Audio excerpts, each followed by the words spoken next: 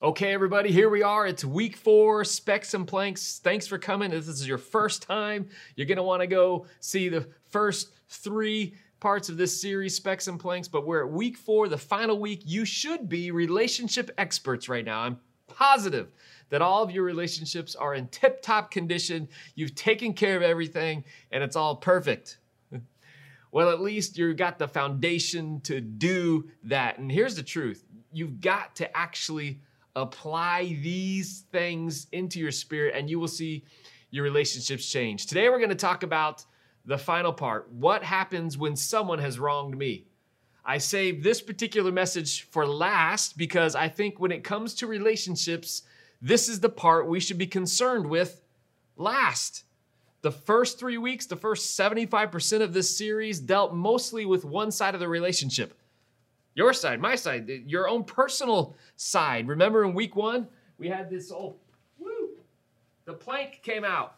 Jesus said, take care of the plank before you deal with the speck in your brother or sister's eye. That's called introspection. Do this first. What's going on in me that's making me behave the way that I am, speak the way that I am? So before I deal with the problem in my brother or sister, I need to deal with my own problems. I got to take the plank out of my own eye. So when I take that plank out of my own eye, I can actually help my brother or sister, not harm them. Week 2, Pastor George preached a great message. Hallelujah. He taught us that the end game is love, that the relationship is more important than being right. I'm right. You can actually keep relationship and be right at the same time if you will sacrificially love your brother or your sister. Greater love has no one than that, by the way. And then last week I taught you what to do when you have wronged someone else. When I've wronged someone, what should we do? And remember, we said go and be reconciled. Go and make the changes necessary to not wound the person again. So that's been the first 3 weeks. Now, week 4, what do you do once you've done all those? Now we can healthily handle someone who's wronged us. Once I've introspected, once I've decided I'm going to sacrificially love, once I've made sure that no one has anything against me, now I can healthily deal with someone who's wronged me. And let me just ask a question. If it's true of you, you can hit the like button or type in the comments, me. But have you been wronged lately? And when I say lately, let's just say all of 2020. Were you politically wronged? Anybody hit the like button? Yeah, me. Racially wronged?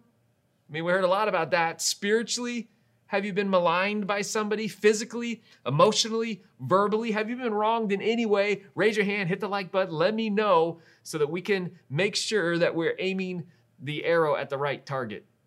Well, here is Jesus' recipe found in Matthew chapter 18. And I want to read this piece of scripture, Matthew chapter 18, beginning in verse 15. I want to read it in pieces, like little by little, so that we can stop along the way and see how Jesus says to deal with someone who's wronged you. And I need you to think this the whole time. This is Jesus speaking. And Jesus' words are truth. And it's the truth that shall set you free. But it's not just knowing the truth. It's actually living, doing the truth. And if you're in a relationship that is hurt or souring or there's something that's off, apply the truth, do the truth, even as you hear Jesus speak it, and you will see that the truth sets your relationship free. So here we are, Matthew chapter 18, starting in verse 15 says, if your brother or sister sins against you or sins at all, go and point out their fault. Just between the two of you, if they listen to you, you have won them over. You have won your brother or sister over. Now, just to be clear, this passage relates really to any sin whatsoever. So if you know of a brother or a sister who's struggling to keep their marriage pure, well, then you could go and use this recipe, this scripture, to approach them and say, hey, let's work something better out for your marriage. But since hurting one another relationally is a sin, we can follow the same pattern, the same path to wholeness that Jesus lays out here in Matthew chapter 18. And just to begin, I wonder, does anything in the solution that Jesus is speaking to us today sound familiar to last week? One little word? One little 2-letter word? Anybody? Write it in the comments. It's the word go. G-O, go. And you may be like, wait, last week you told me if I have wronged someone, Jesus says that I should go to them and make it right. So, following that logic, if someone has wronged me, I should wait right here for them to come to me, because the one who's been the transgressor needs to be the one that comes. I'm going to wait here, right? Wrong answer. Jesus says, if you have hurt someone, that's what I taught last week, then you go. If you've hurt someone, go. And today he's saying, and if someone has hurt you, you go. In other words, if any relationship feels out of whack for any reason, no matter the offender, the transgressor, the solution is the same. Jesus says, go. Like, why? Well, you know this to be true. If we dilly-dally, if we wait, we create gaps in the relationship. And gaps in relationships are the enemy's foothold big time. Listen to what Paul writes in Ephesians chapter 4. He says, in your anger, do not sin. Do not let the sun go down while you are still angry, and do not give the devil a foothold. I mean, it's all there in this verse. The verse, just really Jesus speaking through the verse, gives an expiration date to your anger. Like there's a time when your anger is done, and that expiration date is sunset. Every single evening. It's a beautiful reminder in the sky every night. Am I angry with anyone as the sun's going down? Is there somebody that I'm relationally off with? Jesus says, don't let the sun go down on that. I must address it now, right now, or according to the scripture, I choose to give the devil a foothold in my life. A place of standing, like he can hang out in my spirit. To let the sun go down on your anger or to leave a gap in the relationship is very much like taking, let's say, 10 $100 bills, and you put them in a too tiny wallet so the dollar bills are sticking out, and then shoving that wallet into your back pocket with the money kind of flapping in the wind, and then walking down the streets of New York City. All right, you get the picture? I got this big old fat wallet with all this money hanging out, walking down the streets of New York City. You better believe you've just given the thief easy access to rob you. Or if you're not going to New York City anytime soon, just go on a vacation. When you leave the garage door open and the front door open. Not unlocked, leave it wide open. Jesus is essentially saying in this verse in Ephesians that it is that obvious what you are doing for the thief, to benefit the thief when you don't deal with relational issues now. If you've wronged somebody, go now. And if somebody has wronged you, go now, right now. In today's message, since we're going piece by piece through the scripture, I have these little thoughts that I've written down that I'd love for you to write down as well. They're little checkpoints when you're dealing with somebody who's harmed you. Here's the first one based on what I just taught. I'm not letting the enemy steal this relationship. Go. If I don't go, I'm giving the devil a foothold between me and this other person, and it's just going to get worse. Exacerbated. That's not a fun word. Well, there's another key in this piece of the scripture that we just read where Jesus says, just go the two of you. In other words, this is meant to be a private conversation between you and the person who has offended you or injured you, whatever the case may be.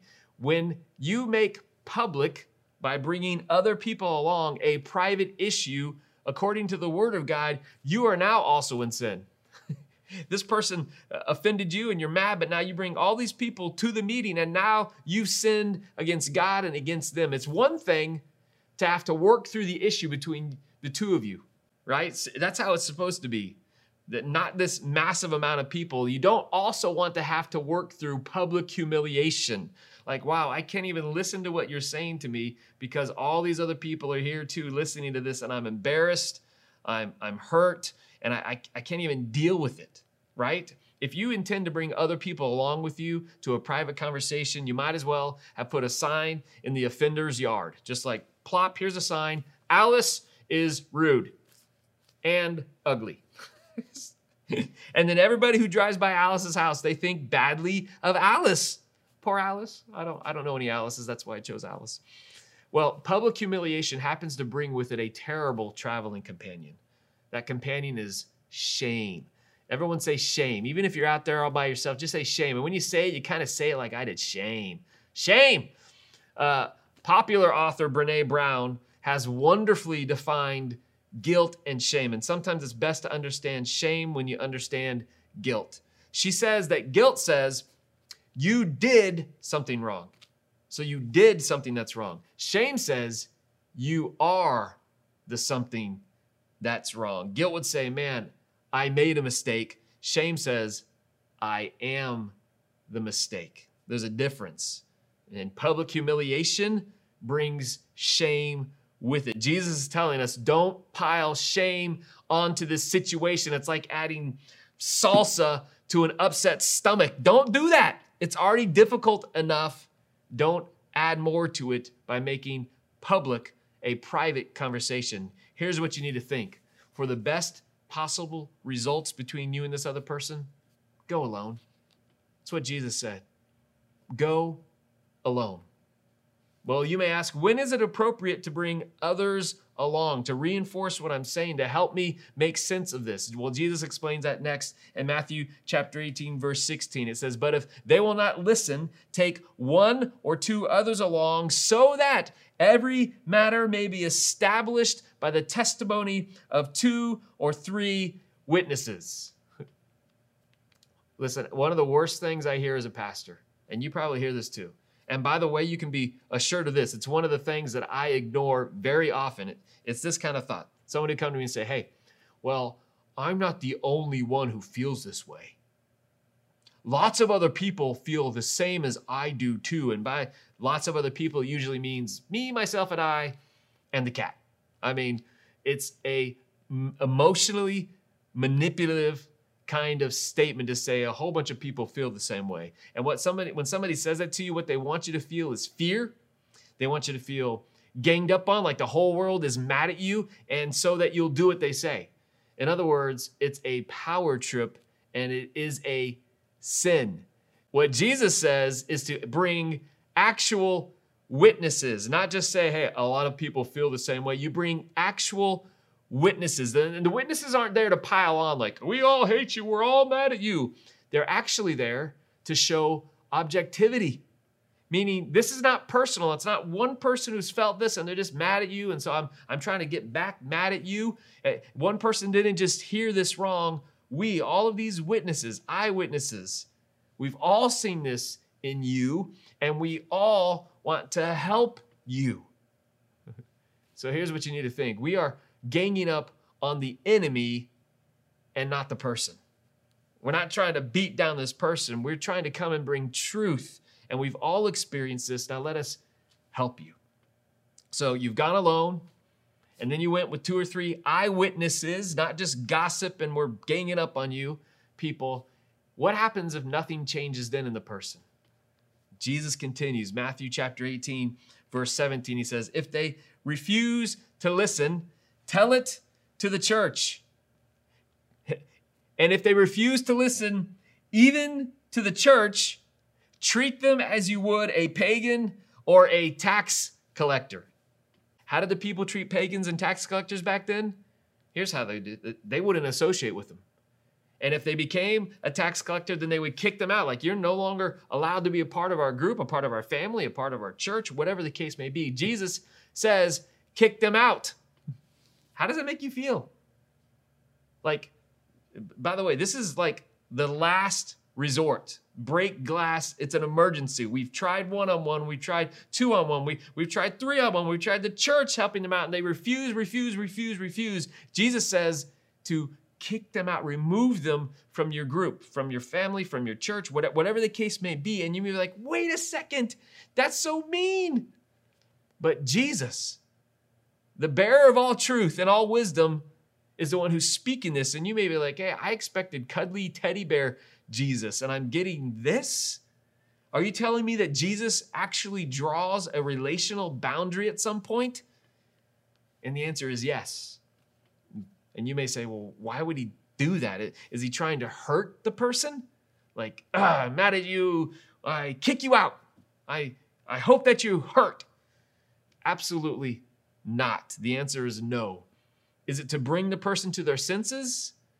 The answer is absolutely yes. If you go and look in 1 Corinthians chapter 5, there's a story of a man who's caught in sin and they're trying to help him. Like, man, we want to help you. And he refuses to be helped. So in verse 4, Paul addresses it. He says, so when you are assembled, and I am with you in spirit, and the power of our Lord Jesus is present, hand this man, this sinner who won't repent, over to Satan for the destruction of the flesh, so that, here's the why, his spirit may be saved on the day of the Lord.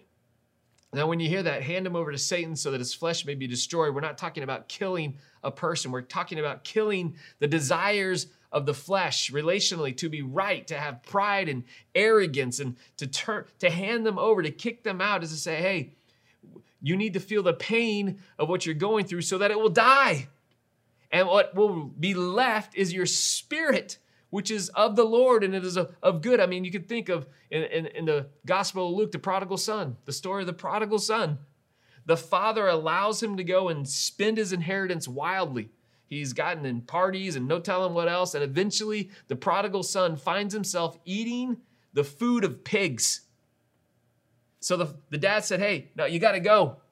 And when he went, he found himself in the worst position possible. And it was there that he came to his senses. He's like, oh my goodness, it'd be better for me to be at home, to be a servant to my father, than to be here eating the slop of the pigs. He came to his senses. And that's what this is meant to be. And remember, this is the last resort. We hope that they'll be one-on-one or 2-on-1, 3-on-1 to the church, whatever. But if they don't, then we turn them over to allow what they're walking through kind of to hit rock bottom, so they go like, oh my goodness, I do not want to live this way any longer. And by the way, this is also not meant to isolate someone so they feel alone. It's not meant, hey, we want you to feel alone, but it is meant to protect the flock. The flock is being protected by this person being kicked out. Turn them over to Satan. Remove them from the church. And you may say, well, Jesus left the 99 to go after the one. So why would he also say to kick that one person out? Well, it's because they're two separate circumstances.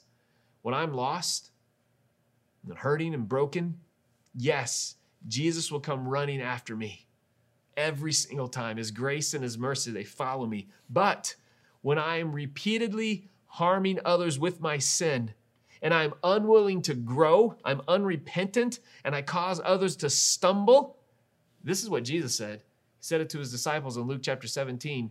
Things that cause people to stumble are bound to come, meaning bad stuff's going to happen.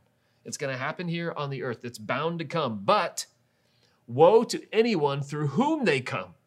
It would be better for them to be thrown into the sea with a millstone tied around their neck than to cause one of these little ones to stumble. This is Jesus speaking.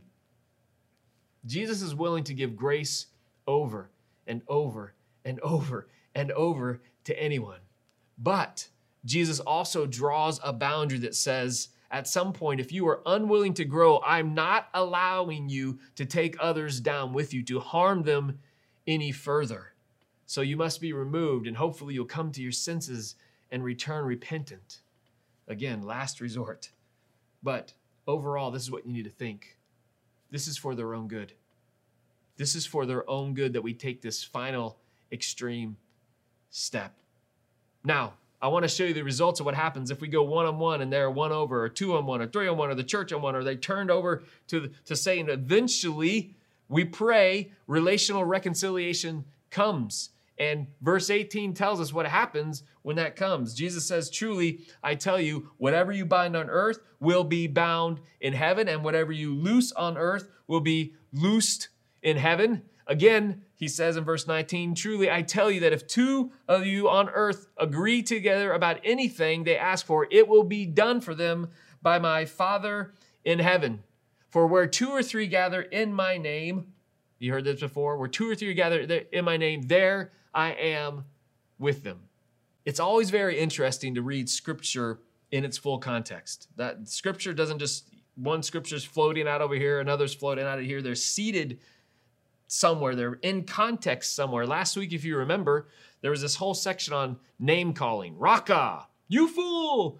And that name calling section was attached to the portion of scripture that dealt with us being the transgressors, and we need to go make it right. Well, today we see a couple of attachments, and they're kind of in Christendom, some really famous verses, and they're all right here in this relational reconciliation piece when somebody's wronged us. They're right in the middle of it, so we can't read them separate from it. You have to read them all together.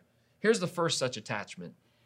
Just as the ability to worship freely is granted to us when we reconcile, which is what I taught extensively on last week. If we go and reconcile, then we have the ability to worship freely at the altar. Well, today we learn that agreement is gained also when we reconcile. Last week was worship.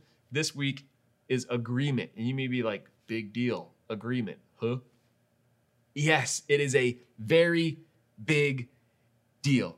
Listen, I've heard people quote Matthew chapter 18, verse 20 so many times. It says, where 2 or 3 are gathered, God is with us. But what they typically fail to recognize is that it's the kind of gathering that brings about the power, not just the fact that you gathered. I mean, next time you're at dinner with a few other Christians, you can be like, hey, God's with us because we've gathered. We're all here together. You can go to a movie theater and just kind of yell out, is there anybody here who's a believer in Jesus? And if anybody raises their hand, you're like, I just want you all to know biblically that God is with us because 2 or 3 or more are gathered. It doesn't work that way. Gathering doesn't mean just the proximity of people, but it actually means the unity of people. When God sees people gathered together in unity, that's when the power of agreement is enacted. That's when heaven moves. Unity comes through relationship. That's why it's seated right here next to the relationship verses, right next to it. And unity also comes through intent. As I've taught before, to gather in agreement is to be on official Jesus business. That's what it means to gather in Jesus' name. We're not just gathered here watching a movie or having dinner. We've gathered in Jesus' name to do official Jesus business. So, if we are relationally right with one another, in right standing with one another, and we have purposefully gathered to seek the Lord regarding something on official Jesus business, boom! Now we have agreement. And Jesus is clearly indicating in this verse that agreement based on relational and spiritual unity moves the heart of heaven to respond to our requests. All the more reason to get our relationships right. And let me just say this final note on agreement. The original writing of the Bible was in Greek, and the Greek word that was written is this word, symphonio. Symphonio, from which we get our word symphony. Right? Can you picture all the instruments? You got the woodwinds and the brass and the percussion. You got the conductor. You got everyone there. Now imagine those instruments and everyone together, not in unity, not in agreement. They're just all playing whatever they want, whatever notes. It would sound horrific. You can hear that. Imagine that. But oh, the glorious sound of the symphony that's in tune, on the same page of music and on the same beat. That's what a symphony should sound like, and that's what our prayers sound like to God when we live in unity with one another, when I go and make the relationship right. That's the first attachment. And here's the final one. This verse is somewhat famous, and it's right here, right next to this relational piece. Let me read it to you. Matthew chapter 18, verse 21. It says, Then Peter came to Jesus and asked, Lord, how many times shall I forgive my brother or sister who sins against me? And then listen to what he suggests. Up to 7 times? Like, that's a lot, Jesus. And Jesus answered him in verse 22. He says, I tell you, not 7 times, but 77 times. And some of your Bibles will read 7 times, 70 times. Peter's like, I think 7's a big number. I kind of went for gusto. Like, I could have said 3 times of forgiveness, but because I'm Peter and I'm awesome, I'm going to say I'll forgive 7 times. Woo! And Jesus is like, not even close. I'm going to give you such a ridiculously large number that it stops being about the number. The message is always be ready to forgive. Yes, if you had to send a person away, whenever they finally come back to you, it's time to forgive. Now listen, this is as much for your sake as it is for them. If you remember last week, we had this heart, and I told you that the person came and they stole a piece of my heart from me, and they were bringing it back to me to reconcile. When you forgive, listen to me, when you forgive, you're actually saying, I receive this from you. And if you refuse to forgive, then you're saying, hey, I don't receive this back from you. And what you're essentially doing is hurting yourself and not them. They've come to ask the debt to be paid back, and you can either receive it by forgiving them, or you can say, no, I don't forgive you. And they keep a piece of your heart. They've tried to return it to you, but you rejected it. You didn't forgive them. And so you are the one that's hurting, right? Remember Pastor George taught a few weeks ago that not forgiving somebody is like drinking poison and hoping they die? That's what I'm saying. If you don't receive back what they're trying to pay back by asking for forgiveness, then you're actually not wholehearted. Now, just a side note. You can forgive somebody even if they don't ask you for forgiveness.